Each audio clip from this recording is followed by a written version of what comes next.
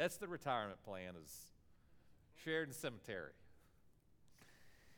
Okay, so we won't be meeting next week, and I'll probably communicate that in a couple other forms as well. But we'll be back 2 weeks from tonight. And so tonight we're going to be talking about, last time we talked about, well, what is inspiration? Like exactly what in the world are we talking about when we talk about the Bible being inspired? And there's three components to this. It's all God's part, but first of all, what does God do?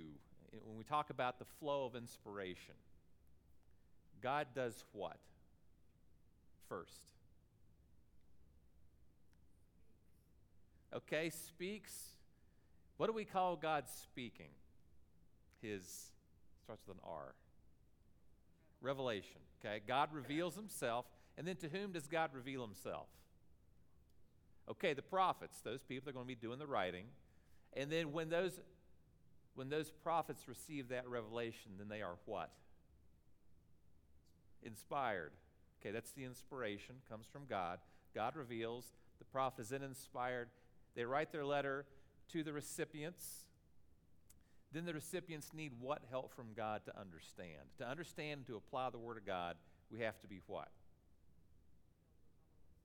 Okay, filled with the Holy Spirit. There's a technical term we learned. Illuminated. Very good. Yes. So there's revelation, inspiration, and illumination.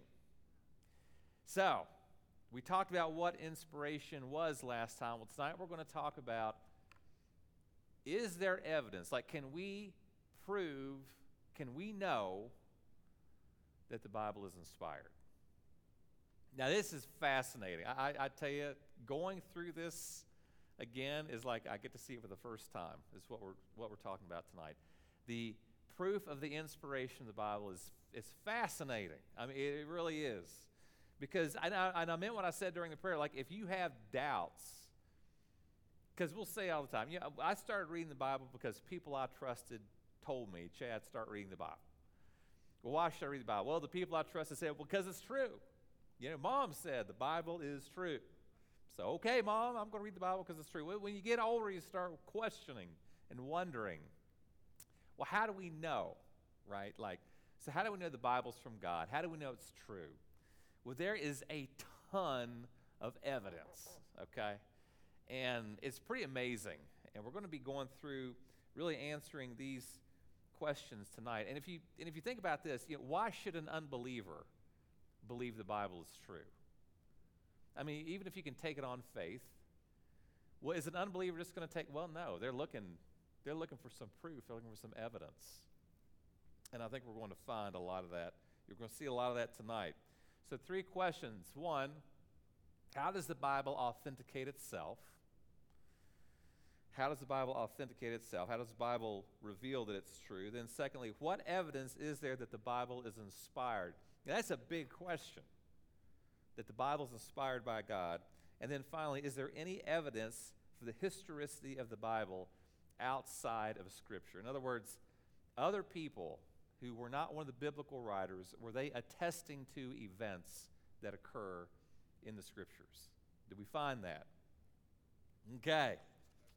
Yes, sir. A request. Yes. Are you going to make comments on... Just pick up where you left off. As we go through these evidences, some of them to me seem a little stronger than others. Yeah. Some of them I look at and say, so what? And some others of them I say, well, I'll buy that. Some of it is even, I agree 100%, and some of it is even like circular reasoning.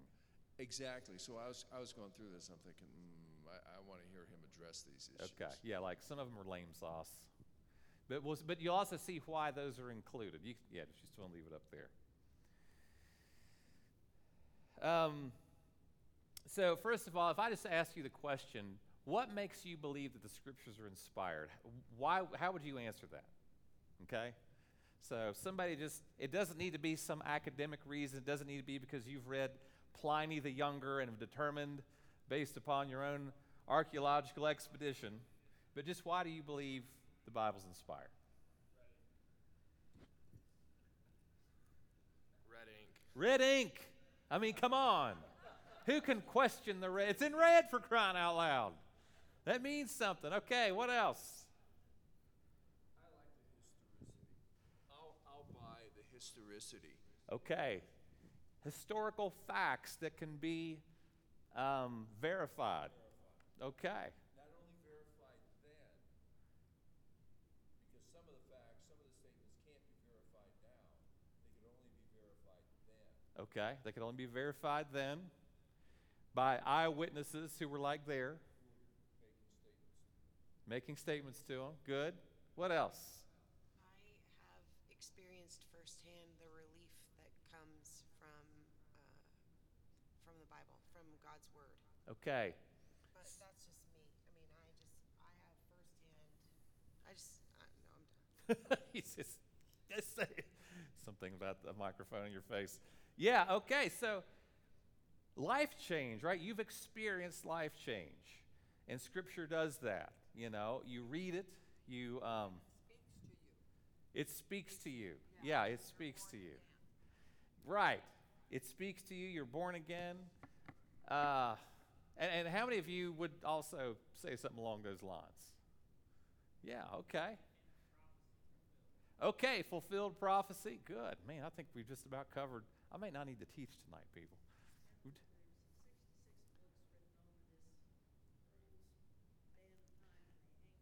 You've got this harmony of 66 books over, by a buku of authors over a long span of history. And you've got this we'll talk about harmony tonight. Good. Man, good answers.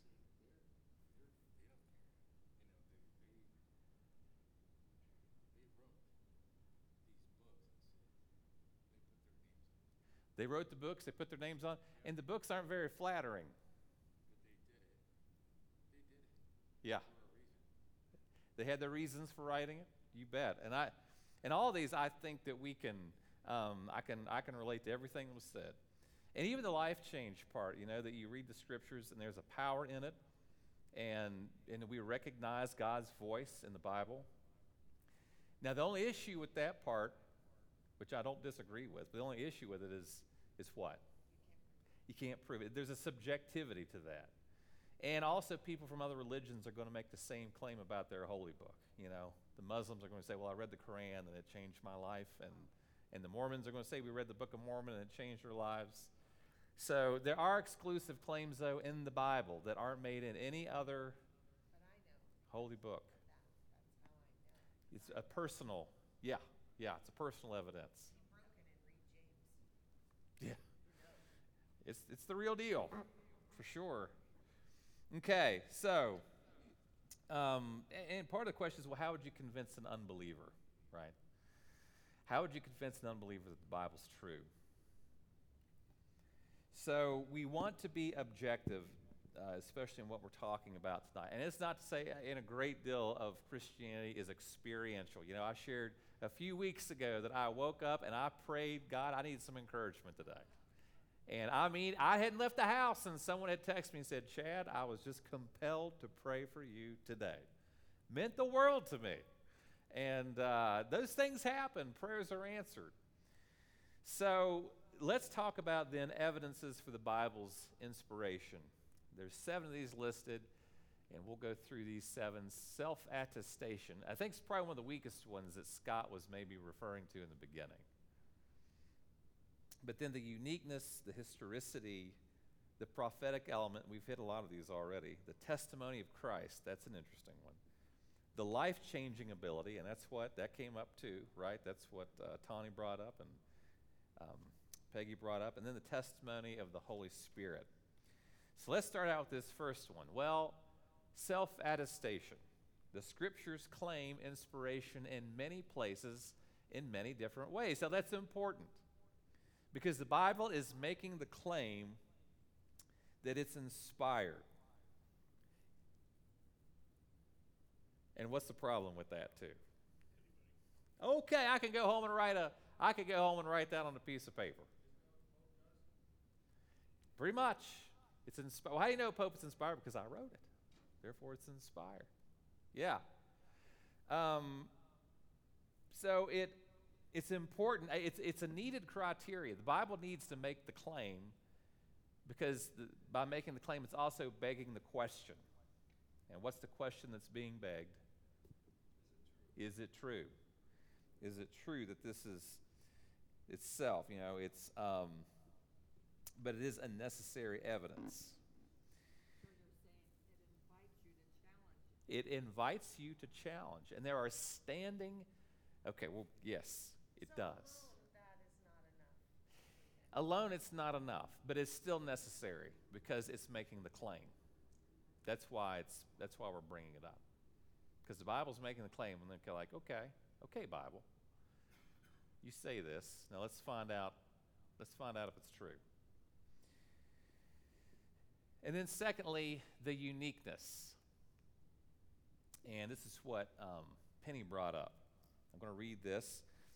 The Bible is a collection of 66 books made up of different genres, written by more than 40 different authors from all walks of life: fishermen, kings, physicians, shepherds, tax collectors, etc., on 3 different continents in 3 languages over 1,500 years, all writing to different circumstances and dealing with different issues. Now, there is no other historical document in the world like this one. None. With this many authors written over this span of time. And these are not scholars, right? They're from all walks of life. It's been translated into more languages than any other document, book, or writing. Because of its claim for divine inspiration, its message, and its unparalleled popularity, the Bible has also been attacked more than any other piece of literature. Despite these attacks, the Bible remains the authoritative book for more than 2 billion professing Christians and the best-selling book of all time. So the Bible almost, instead of thinking of the Bible as a single book, it's even maybe it's better to think of it almost like a newspaper. Because if you read through a newspaper, you've got all these different sections, right? You've got the editorial page, you've got the obituaries, you've got the headlines, and you've got different journalists writing different things. Now, the big difference, of course, is when you've got a newspaper, the journalists all have different opinions, and they've got different ideas about things. Now, with the Bible, it's not so. You've got this fitting together with the different sections. You've got agreement on what's being written down there. And there are tensions in the Bible. We'll mention there are tensions that come up in the Scriptures. But even the tensions in the Bible, and the classic one is, well, how is it that man has a responsibility in his salvation and yet he is predestined, right? That's sort of the biggest tension that we find in the Scriptures. But just the fact that is recorded attests to the trueness of it. Because these writers are oftentimes, I think, struggling through, not even necessarily knowing at times what they're writing, only for it to be fulfilled later on. So it is incredibly unique. There's nothing else in the world like the Bible in that sense. So that's the uniqueness of it. Then third is the historicity. So there's internal evidence and there's external evidence. In other words, inside the Bible itself, there is evidence of its inspiration. And then outside, archaeology, and inside we've got fulfilled prophecy. Outside, there's also extra biblical writers that you have. So the Bible, the Bible's built on history. I know whenever Tom Hovestall, he was the interim pastor right before this interim pastor. We're all interim pastors. He used to say, the Bible is, they call it history. It's his story. It is God's story being written out and played out over the course of time. And it's recording, the Bible's recording theological history, recording what God does, but it's also recording actual historical events. So Christianity, it's a religion, It's a religion of a book that is historical. Does that make sense? Okay. So we'll talk about both the internal and external evidence. We'll start out with the internal evidence. The honesty, some of these we've touched on. Y'all did a really good job. I mean, I feel like I'm back in seminary. Some of the questions and comments. This is a well-studied group of people. So let's talk through these 4 issues of internal evidence. First of all is the honesty of the Bible, okay? Because people really screw up and they record it. So this might be hard to read up there. You might have to read it in your notes. But you've got the heroes all through the Bible, and the Bible records both successes and failures of the heroes. It never paints the glorious picture that you would expect from legendary material, but shows them in all their worst moments. You know, even think about Hebrews chapter 11. It's like the Hall of Fame of Bible characters. Mentions Abraham as one of the heroes. But if you go back and look at some of the crazy stuff, you know, Abraham pawned his wife off to a Pharaoh in Egypt. It's like, he was afraid. So I wonder how she felt about that. It's like, yeah, Samson. Okay. So it never paints a glorious picture. The Israelites whined, David murdered, Peter denied, the apostles abandoned Christ in fear. Moses became angry, Jacob deceived, Noah got drunk, Adam and Eve disobeyed, Paul persecuted, Solomon worshipped idols. Abraham was a bigamist, Lot committed incest. Yeesh. John the Baptist doubted, Abraham doubted, Sarah doubted, Nicodemus doubted, Thomas doubted, Jonah ran. Samson self-served, and John worshipped an angel. You know, imagine John was going to write the book of Revelation, and an angel appeared, and he tries to start worshiping the angel. I mean, come on, man. In addition, the most faithful are seen as suffering the most, Job and Lazarus, while the wicked are seen prospering, the rich man. And if you read through the Bible, if you read through the book of Judges, it's like, wow, why is this even here? And sometimes you get to the end of these books, and it's like it's not even resolved. It's like a data dump of bad and stupid things that the Israelites did. And these books were written by their countrymen, Israelites. So why would they record these things? I mean, they're not even like again, it's not like the tension is resolved, and these aren't bookended by good stories at the ends of some of these really, especially Judges. I'm glad I got that book preached. We can move on from there. And the writers were committed to their country. Now, if you go back and you look at other ancient writings, for example, if you go look at the writings of the Assyrians, they'll record only the battles they won in their history. The king would appoint a historian, and the historian would make that king look good, make Assyria look good, make the battles look good. He knew better than not to do that. But not so with the scriptures. You know, the Israelites from whom Christ is going to come, it's clear these people screwed up all the time. Why record that? Or why make it, why would you make that up is really the biggest question. If it's going to make you look unfavorable. So the Bible just looks different. It's more honest than the other historic documents written at that time. This is, I've not read this book by A.W. Pink called Divine Inspiration of Scripture. I think it's only about 75 pages. And I've heard it's a really good one to have. I think I'm going to order it, but there's a quote from that book. A forged history would have clothed friends with every virtue and would not have ventured to mar the effect designated to be produced by uncovering the vices of its most distinguished personages. Remember, the Israelites were the people God chose. Noah was the guy that God chose. Lot was the righteous one that God chose. Here there is displayed the uniqueness of Scripture history. Its characters are painted in the colors of truth and nature. But such characters were never sketched by a human pencil. Moses and the other writers must have written by divine inspiration. And by the way, you know what? Sometimes I struggle with my past. Things I've done and things I've said that Satan will come back and he will, Chad, what right do you have to stand in front of a group of people and preach the word of God? Satan is an accuser. But see, so I relish all the messed up people in the Bible. It gives me a wonderful, warm feeling inside to read about how they have jacked their lives up and God still uses them. He still redeems them. So if you ever struggle with your past, go back and read about some of these turkeys. Don't forget about and it's not just the Old Testament people, it's the New Testament people too.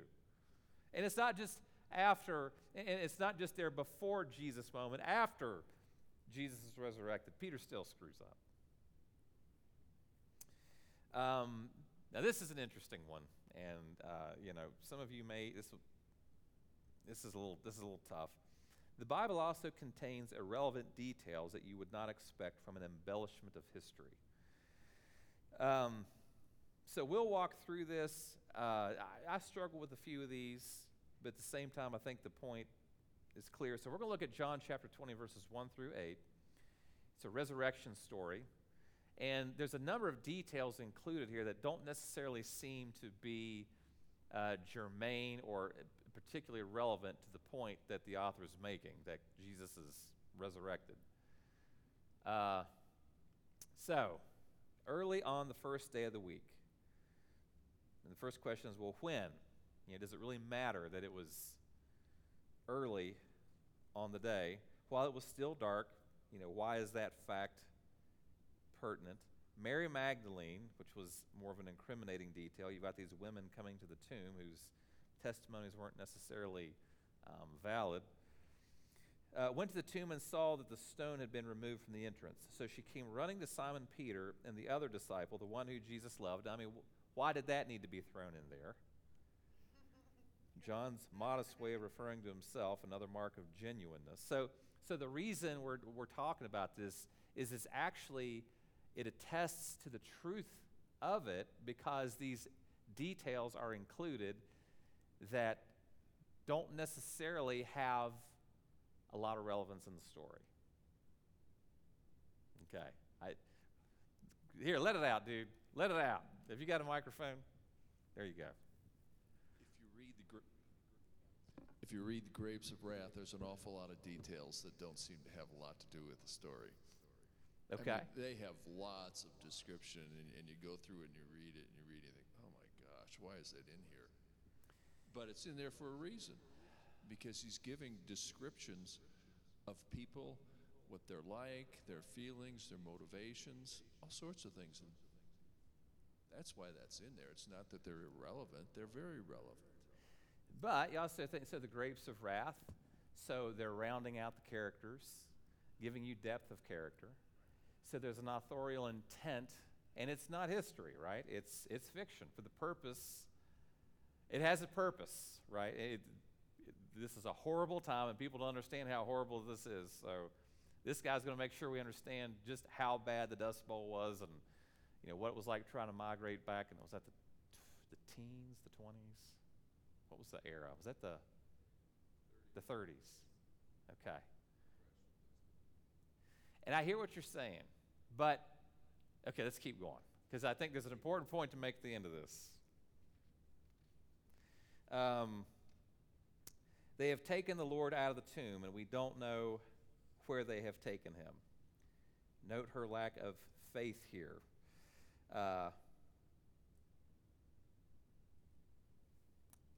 Notice she's saying they've taken. She's assuming that Christ wasn't resurrected.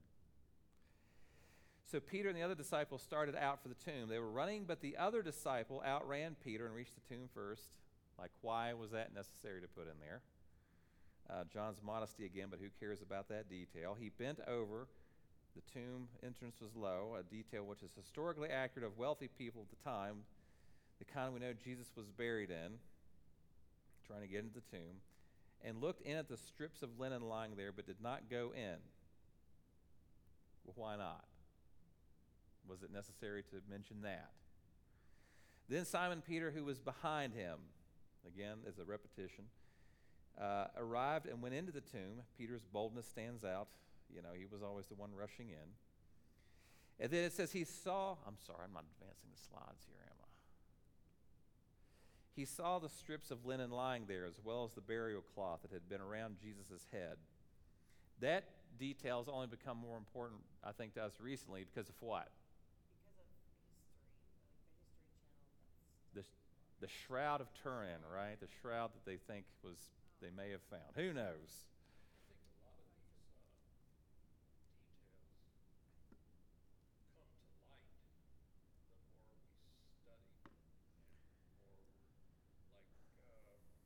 Let me give you a microphone here. Like the first day they came, the first day of the week. Well, that talks about the timeline. Okay, how many days and nights was that after he died? So that affixes that for us, and so it does matter. And you know, the stuff about it tells us about Peter, like you say, he's the bold one, folding the napkin over the head. You know, he wasn't just, if he was ripped out of there by somebody, that wouldn't have happened. They wouldn't say, well, let's fold this thing up and put it here. Yeah, yeah. I suppose I kind of wonder why he had to tell him that he won the race to get there. So there's, and you know, yeah, we may not agree on all these. Like some of them seem maybe a little more relevant than others. As a matter of fact, there's, But he wants you to know that he was involved and there and saw it firsthand. it seems that the intent of all these little details is just to include the details, because the person, you know, when John was writing this, it wasn't as though he was writing so much to make particular points as it was he was recording as many details as he could remember while he was writing it. That's kind of the purpose of this portion of it. It would seem to me that most of the details he reported are important, recorded. I mean, he didn't talk about the dew on the grass or the weather that morning or anything like that, which really would have been superfluous, you know. Mm-hmm. But But if he would recorded it, would we still say it was superfluous? You know, it's like if he had included the details we're reading right now, and we could be making similar comments too. But yeah, I hear what you're saying, and this one's a little. I'm arguing it from the perspective of those who included it. I know what you're saying. As a matter of fact, that even the strips of the linen cloth. There's another commentator that makes a point that, you know, there's a character that a young boy that appears early in the Gospel of Mark who lost his linen cloth. It's a weird inclusion that may have some relevance here. So, yeah, I mean, these are, some you may agree or disagree on as far as how relevant they are or not. Some I don't think, so I do get what they're saying, though, that if you were fabricating this, although the grapes of wrath point is well taken, you may not include many of the seemingly irrelevant details that are here, like the order they arrive, who outran who.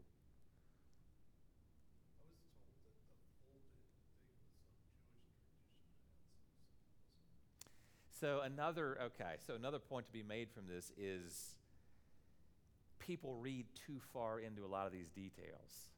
Like, and that's where it gets dangerous, because I've heard entire sermons over the most, you know, craziest little detail that they're reading a ton of symbolism into, and that's where we can take things too far in taking these details and like, well, it must mean it's a reference to this, with really not a lot of evidence that it's, and that could be true. We had this saying at my last church is when two guys were kind of arguing about a little fine detail, one guy would finally say, okay, you're right. Let's just don't go start a church on that.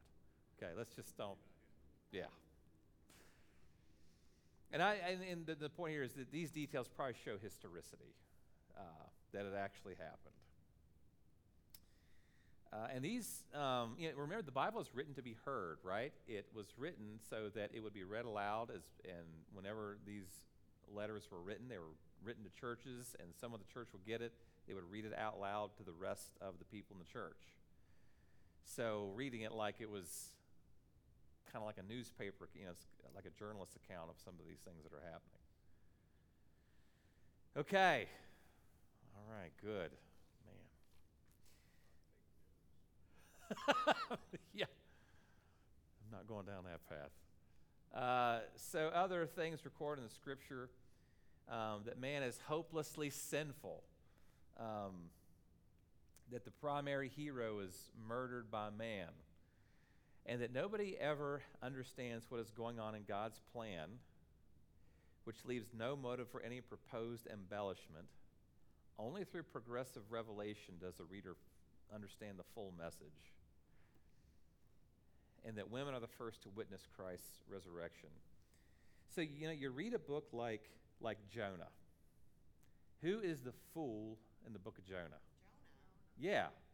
And it's like, and you can get hung up on the whale is actually a really minor fact in the book of Jonah. Most of the time in the book is spent talking about him not caring about the Ninevites. And this is, no, I've got an Aunt Mona. Jonah is a representative of Israel and how little they cared about some of the, God chose Israel for the purpose of making himself known among the nations. But they would get selfish with this. They wouldn't fulfill the missions oftentimes that God intended them to, or they would miss why they were chosen. And Jonah was the same way. He wants to see the Ninevites obliterated, and he's more upset that God takes away his little tree at the end of the book than he is about the welfare of these people that God wants to save. So,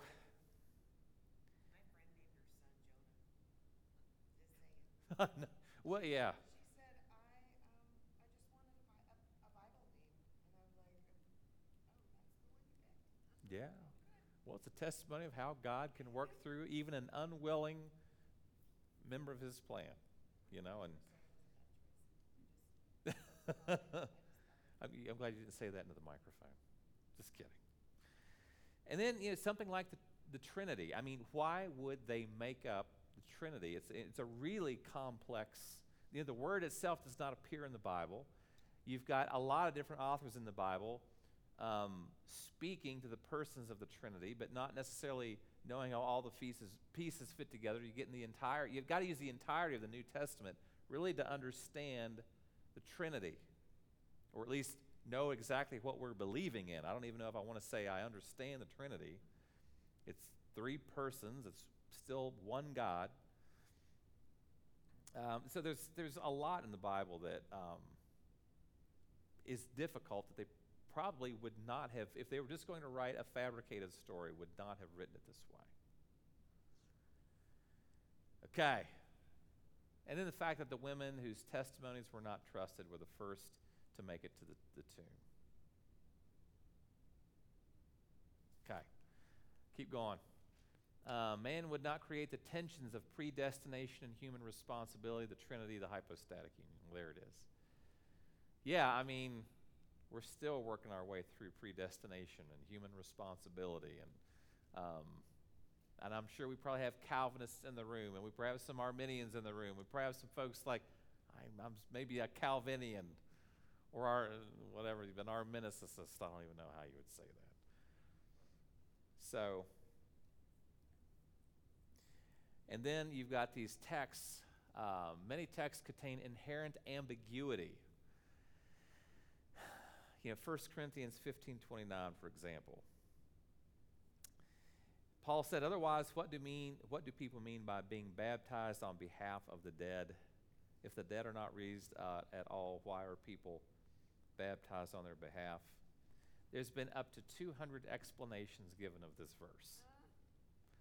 And I even did just kind of a cursory look in a few commentaries, and most of them just avoid it because they're not quite sure what to do with it. And then,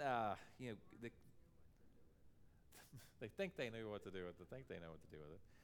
The keys to the kingdom of heaven were not exactly, again, the Catholic Church thinks they know what that means as far as the popes were given the keys to the kingdom of heaven, that they were given all this authority. It's tough to know exactly what that means when Christ said this to Peter. And then the seed of the woman. When Moses wrote this is called the Proto-Evangelium. It's considered the first mention of the gospel. But they're not going to know that until, over 1,000 years later when Christ actually comes. So Moses is writing this, and this was sitting there in the book of Genesis, and people weren't exactly sure they didn't know what this meant until it was fulfilled. No, I don't think he knew what it meant. I don't think he knew what it meant. So you've got these themes that are introduced way back in the beginning of the Bible, but they're not closed up. We don't know what is the conclusion of this until you get to the New Testament and get to Christ. And then Christ is going to say things that I don't think we'll completely know until the world's finally over and we see it all come to fruition.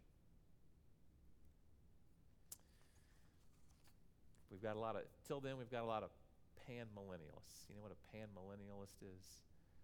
It'll all pan out in the end. The Gospels present Gregory Boyd. He's known for writing a series of letters to his father to convince him that Christianity was true before his father died. This is from a book called Letters from a Skeptic.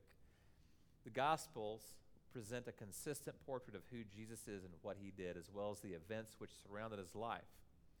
If the four accounts were individually fabricated, where did this consistency come from? But there are also significant differences in each account, showing the relative differences of their perspectives. If they were all fabricated together, the consistency would be greater than we find. So if they were just going to make it up, they would have more overlapping facts and fewer differences that you find in the gospel accounts, because we learn their personalities through the Gospels. And then the second part is, so that's honesty. Okay, next is harmony.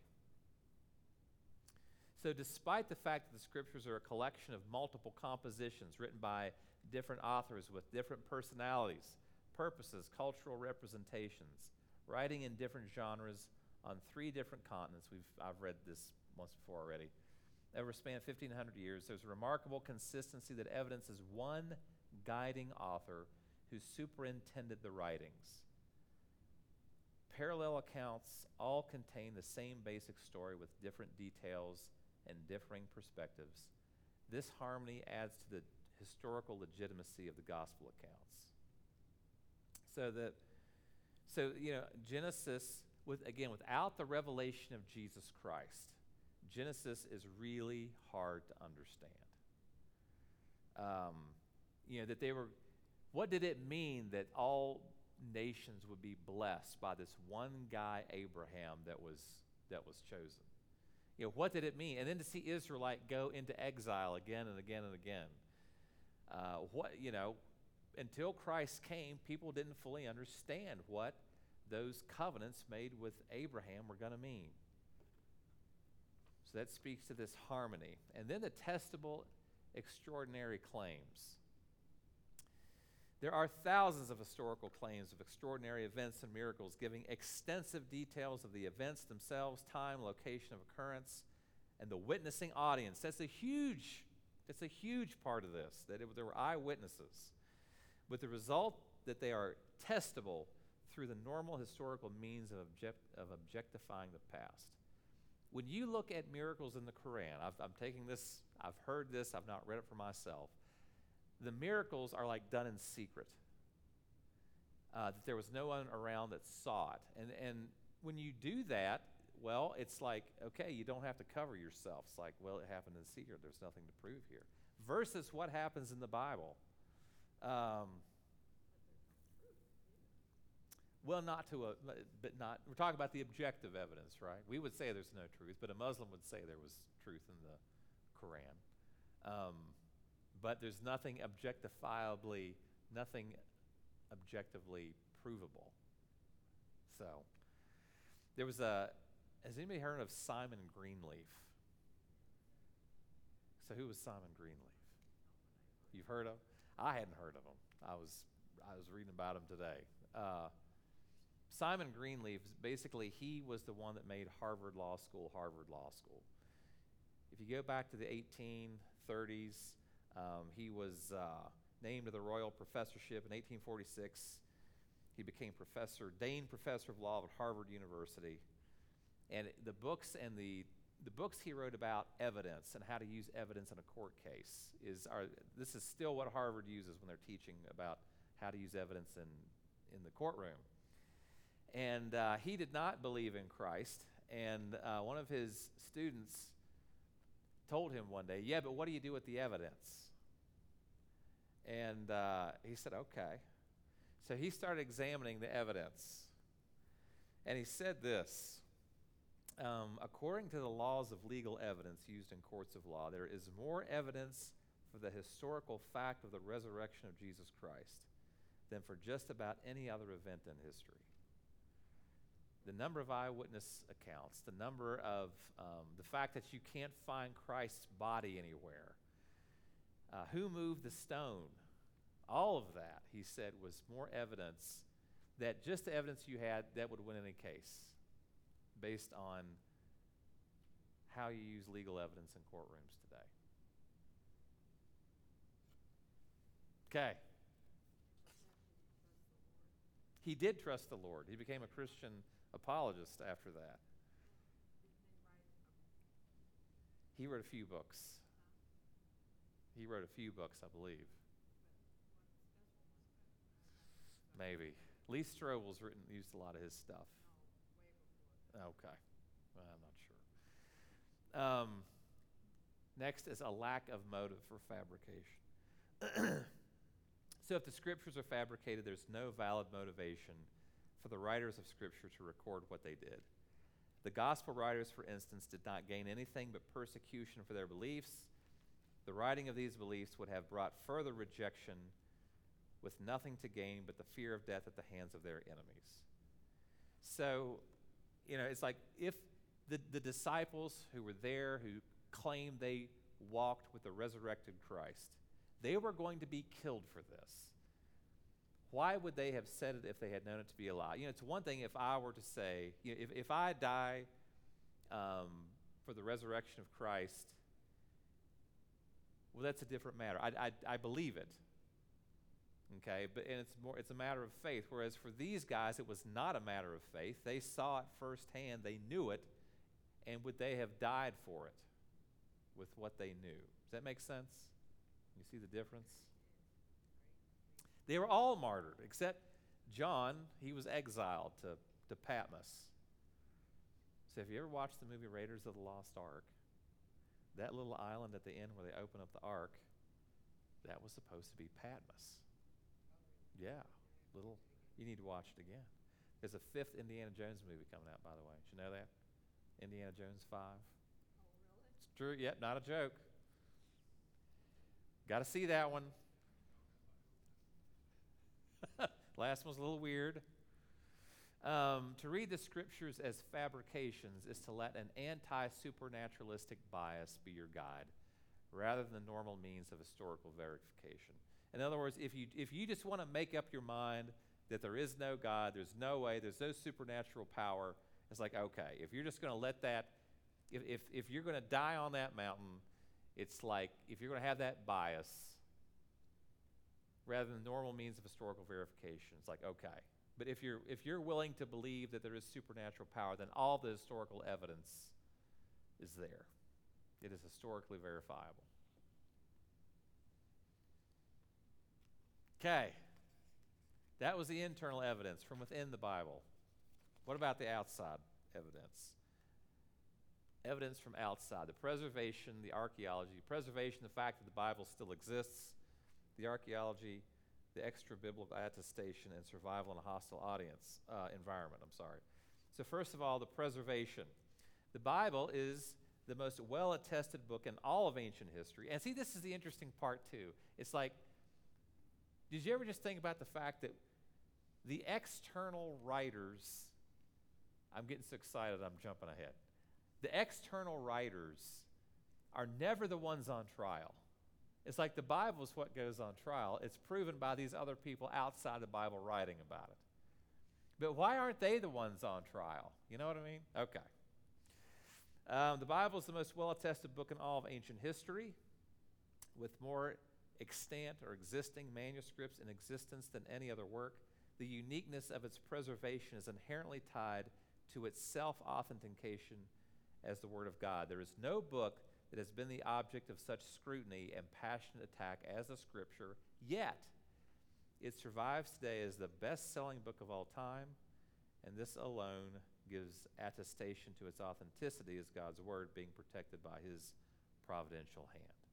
So the fact that it exists, that it's still around, is part of its evidence as being inspired. But if you don't like that one, we can keep going. Archaeology. The witness of archaeology has continually confirmed the scriptural data when there has been doubt in the past. So a lot of these mentioned, for example, the existence of the Hittites, the date of the census in Luke, the reign of Quirinius, governor of Syria, the day of the Gospel of John. Later archaeological and historical finds have proved the scriptures to be historically accurate. In other words, some of these things appeared to have issues with them. And later on, archaeologically, they would find out, oh, wait a minute. That was the right date of the census. Oh, the Hittites did really exist. So the scriptures mention the Hittites without, and for years they couldn't find evidence, and they find evidence, oh, the Hittites did exist. Another, King David there was no extra biblical evidence of the existence of King David until they found an inscription in 1995. And Hebrew, it said referred to the Bayet David, the house of David. They found in like this ancient relief. So, okay, now that we've found the archaeological evidence, it must be true. Again, what are you going to put on trial? It may be stated categorically, this is from Rivers in the Desert, it may be stated categorically that no archaeological discovery has ever controverted a biblical reference. Scores of archaeological findings have been made which confirm in clear outline or in exact detail historical statements in the Bible. And by the same token, proper evaluation of biblical descriptions has often led to amazing discoveries. The two go hand in hand. Extra biblical attestation. This is an interesting one. If you ever get put on trial, if everybody tries to corner you, you may want to have a few of these at your fingertips. Just want to have them. Over 39 extra biblical sources attest to more than 100 facts regarding the life and teachings of Jesus. Besides all the apostolic fathers, whose witness cannot be dismissed simply because they believe that Christ was the Messiah, are the Jewish and Roman historians, many of whom could have been hostile towards Christianity and yet attested to these things. I'm not going to go through all of these. Does that mean the prophecies revealed? Is that We'll get to that one. Yeah. it's not this though? That's not this, though. Correct. Yeah, so there's a ton. If you go through these these are fascinating to read. So Josephus wrote about the Christians. There was this dude, Pliny the Younger, talking about when Christians met. Suetonius, since the Jews constantly made disturbances at the instigation of Chrestus, he expelled them from Rome. Chrestus is considered a Latin spelling of Christ. There's others here. I want to read this one. This one is really interesting. This is actually recorded in something written by a guy named Julius Africanus. But it says, on the whole, listen to this carefully, on the whole world there pressed a most fearful darkness, and the rocks were rent by an earthquake, and many places in Judea and other districts were thrown down. This darkness, Thallus, so catch that. This guy, Julius Africanus, is writing to a guy named Thallus, because Thallus witnessed a great darkening on the day Christ was crucified. And he was trying to attribute it to an eclipse. But this guy, Julius Africanus, has said, no, Thallus, let's talk about this. And he goes on to say, the rocks were rent by an earthquake. Many places in Judea and other districts were thrown down. This darkness, Thallus, in the third book of his history, calls, as appears to me without reason, an eclipse of the sun. So Julius criticized Thallus for calling this an eclipse. He's saying eclipses don't do this, everything that happened on this day. Okay, there's a few others there. I'm going to keep moving. So let's talk about this case study. Survival in a hostile environment. Since the gospel was spoken and written in close proximity to the events themselves, there would have been many people who could have brought forth evidence that their stories were lies. However, even in the midst of a hostile environment where the opponents had everything to lose, if the gospel story is true, you do not have anyone producing anything that would lead the historian to believe that the story was a fabrication. So, in other words, people were living at that time, and none of them brought forth evidence to say, no, I've got better evidence as to where Jesus' body was moved to. Nobody came forward with anything like that. The reason that Oliver Stone made this movie a few years back called JFK, and everybody wanted to flock to see it because there's all these questions around the assassination of JFK. And with good reason. It's my understanding that no doctor ever signed off on the autopsy report. And the evidence doesn't seem to line up with the story. There's all kinds of things around it. Because the story doesn't seem to jive with the facts. But people are coming up with stuff all these years later and things. But it was never like a fully attested to deal. There's still questions in people's mind. But at the time of the writing of the Gospels, these kind of issues were not being brought up about whether or not Christ had truly risen from the dead. There wasn't alternative facts that were compelling historians that they needed to rewrite the story. So let's use the resurrection of Christ as a case study. So what is the internal evidence of the resurrection of Christ? Okay, look at it from the perspective of honesty. The disciples who recorded it claimed to have abandoned Christ and did not believe in his resurrection when they were told. Remember, they had to run to the tomb to see for themselves. Even though Jesus told them what was going to happen, they still present themselves as ignorant of God's plan. Also, women are the first to witness the resurrection. So this doesn't go into all the details about the element of honesty, but this is representative of some key issues around the resurrection. Questions? Harmony. The four gospel writers claim to have witnessed the resurrected Christ. The same is the case for the other writers of the New Testament. The four gospel writers all write of the same event from differing perspectives, although they differ in details. They are completely harmonious to the main events surrounding the resurrection, and all claim that it is an historical event. So the four gospel writers, they all say it happened, even though they're giving different perspectives on what it exactly looked like. Then the extraordinary claims. The Bible records that the resurrection of Christ happened and gives the time, place, people involved, and it names many of the witnesses. In other words, the extraordinary claims were not done in secret, as would be the case if it were fabricated. Lots of people could have said, wait a minute, don't use my name, I didn't see that, but you don't see that happening. Lots of eyewitnesses. Yes. A perfect example of that is in the book of Acts when, Peter talks to the group of people and he says, hey, we aren't drunk, and they're speaking in tongues. We aren't drunk. It's 9 a.m, and you people have to remember that Jesus Christ is alive, and you killed him, and this happened, and this happened, and this happened, and this happened. And what happened? A lot of people believed because they were seeing what happened last week or a couple of weeks before that. You got hundreds and hundreds of people that are coming to faith right there with everything, with every reason not to do it because of the persecution that was going to come. Remember, the disciples are going to be killed for the claims they were making about Christ. So there was a lack of motive to fabricate the story. There's no reasonable explanation as to why the apostles would have made up such a story. They had no popularity, power, or riches to gain from it if it was a lie.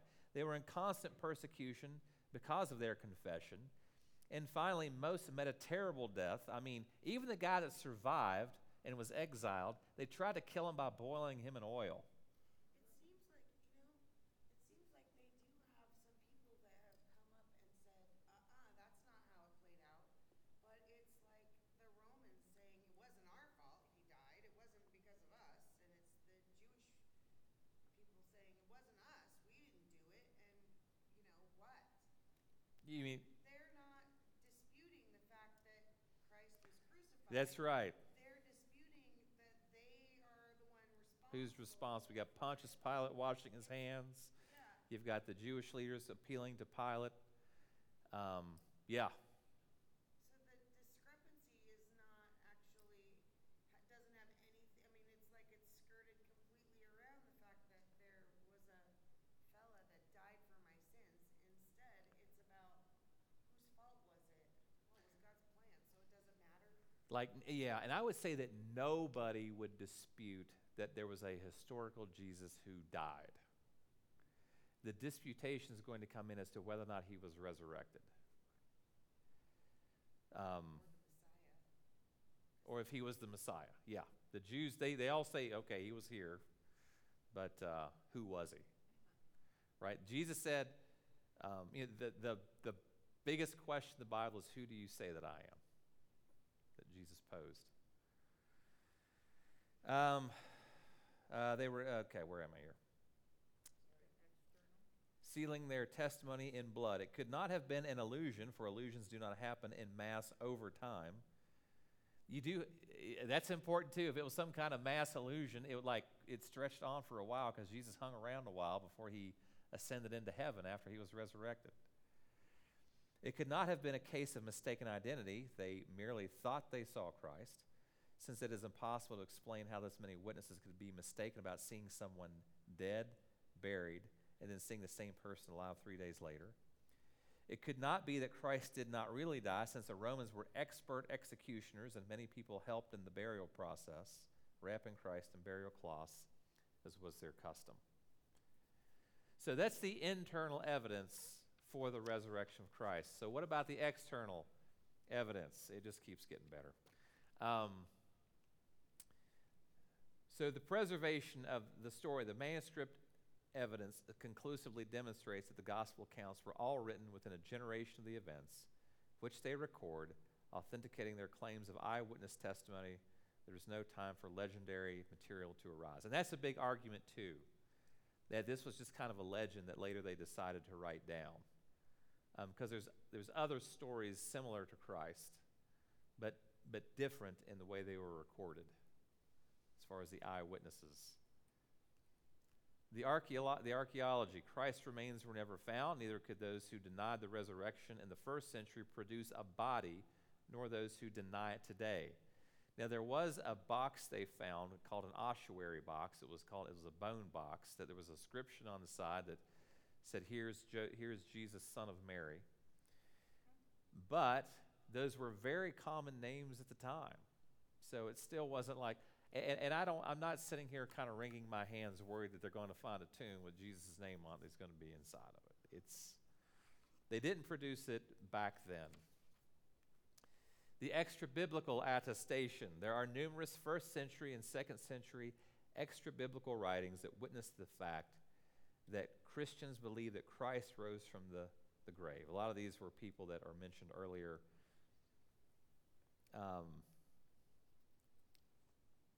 And all this attesting to those that believe that it really happened, who otherwise, if it didn't happen, would have known. Then survival in a hostile environment. The opponents of Christianity had every opportunity to expose the fabrication if it were true. The fact that those who were hostile to Christianity did not put forth a case against it adds to its historicity. I don't know that Josephus ever became a Christian, but he writes about the historical fact of Christ's existence and of the people who believed in him. And the hostile groups did not try to write something to the contrary. How do we know they didn't and they're just lost? Well, could be. The question was, how do we know that they didn't? They're not just lost. It's possible. We don't have them. It's an argument from silence. I'm going to keep moving. If you want to read that, I've got to get to a few more things here. So did Christ rise from the grave? If the answer is no, that means the apostles lied, that they fabricated it. But there's no motivation to lie. They were martyred for an unwavering testimony to having seen Christ alive. It also means maybe the apostles were mistaken.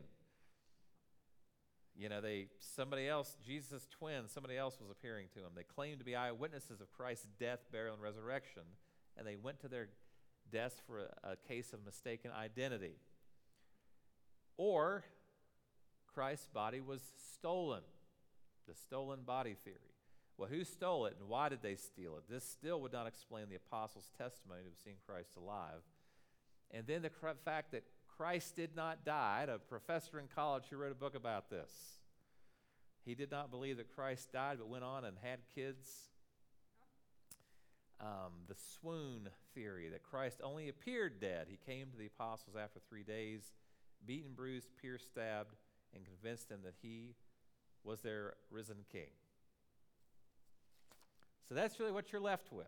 Those are the other possibilities. And this is finally, the prophetic element. The Bible is the only religious or historical book that foretells the future in detail and then asks its readers. So this is what we talked about at the very beginning. The Bible begs, prove me to be wrong. Ask its readers to test the validity of the prophecy to verify its message. So this is God's challenge to you. Go ahead. Test it. Test the prophecies to be true. There's several, and that's from Isaiah 46, 9 and 10. Remember the former things long past, for I am God, and there is no other. I am God, and there is no one like me, declaring the end from the beginning, and from ancient times, things which have not been done, saying, my purpose will be established, and I will accomplish all my good pleasure. So God is saying, I am different than all these other gods that are around you, and here's why. Because I'm telling you things that are going to happen before they happen, and you test it to be true. He'll say it again in Isaiah 41. Present your argument, says the Lord. This is a challenge to any other religion. Present your argument, says the Lord. Produce your evidence, says Jacob's king. Let them produce evidence. Let them tell us what's going to happen.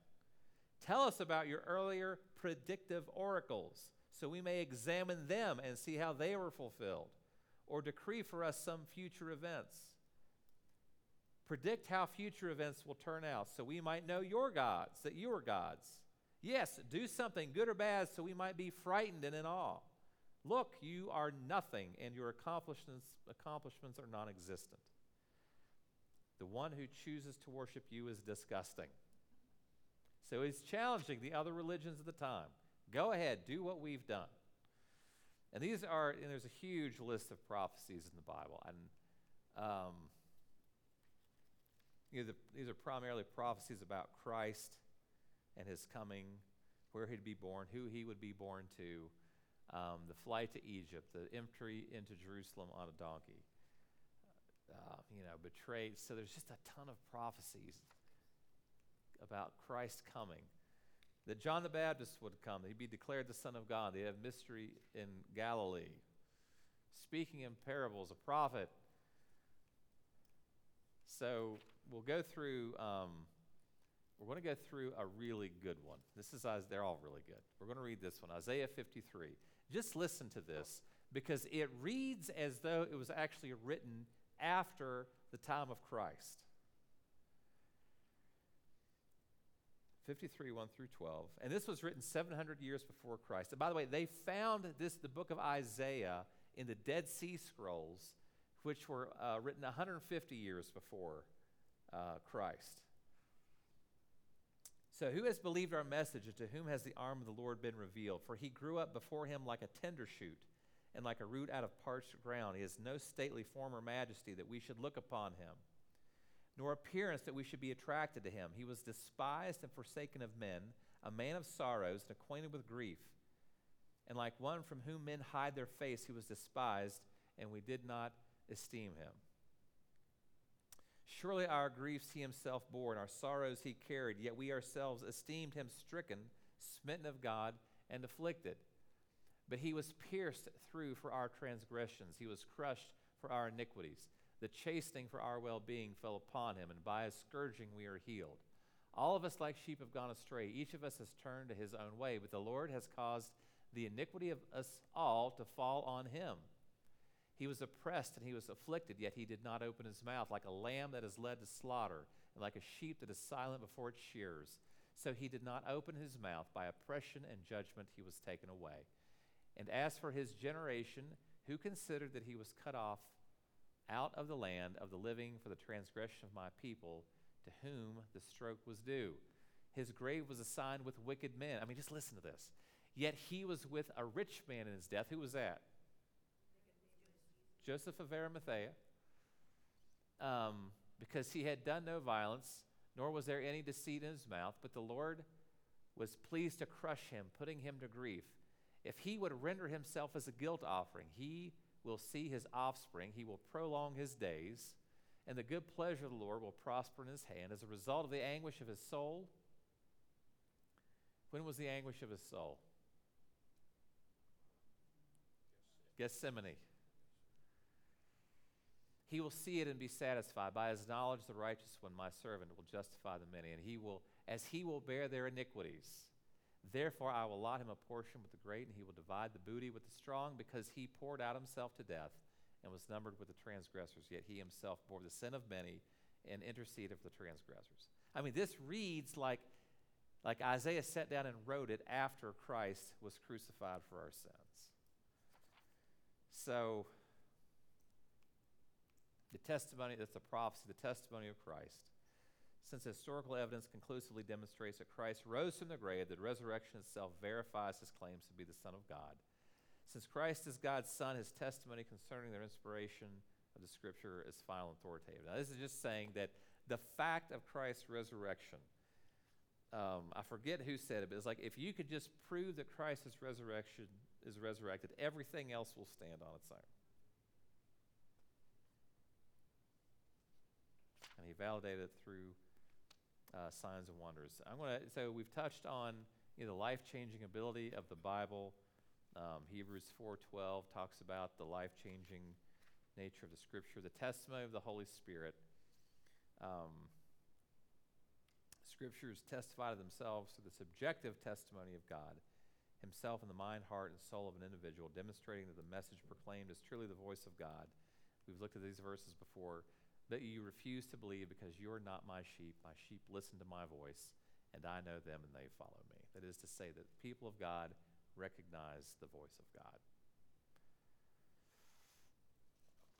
And we need to stop. But if you just look at the difference between the Bible and these other quote-unquote holy books, there's just a chasm of difference between the Book of Mormon, the Quran, and the Scriptures themselves. So any other comments or questions about the Bible? And this is the proof of inspiration. Comments? Another proof, I think. Let me get you can I get I'm hooked on the chair. Microphone, please. Is there a microphone? Here we go.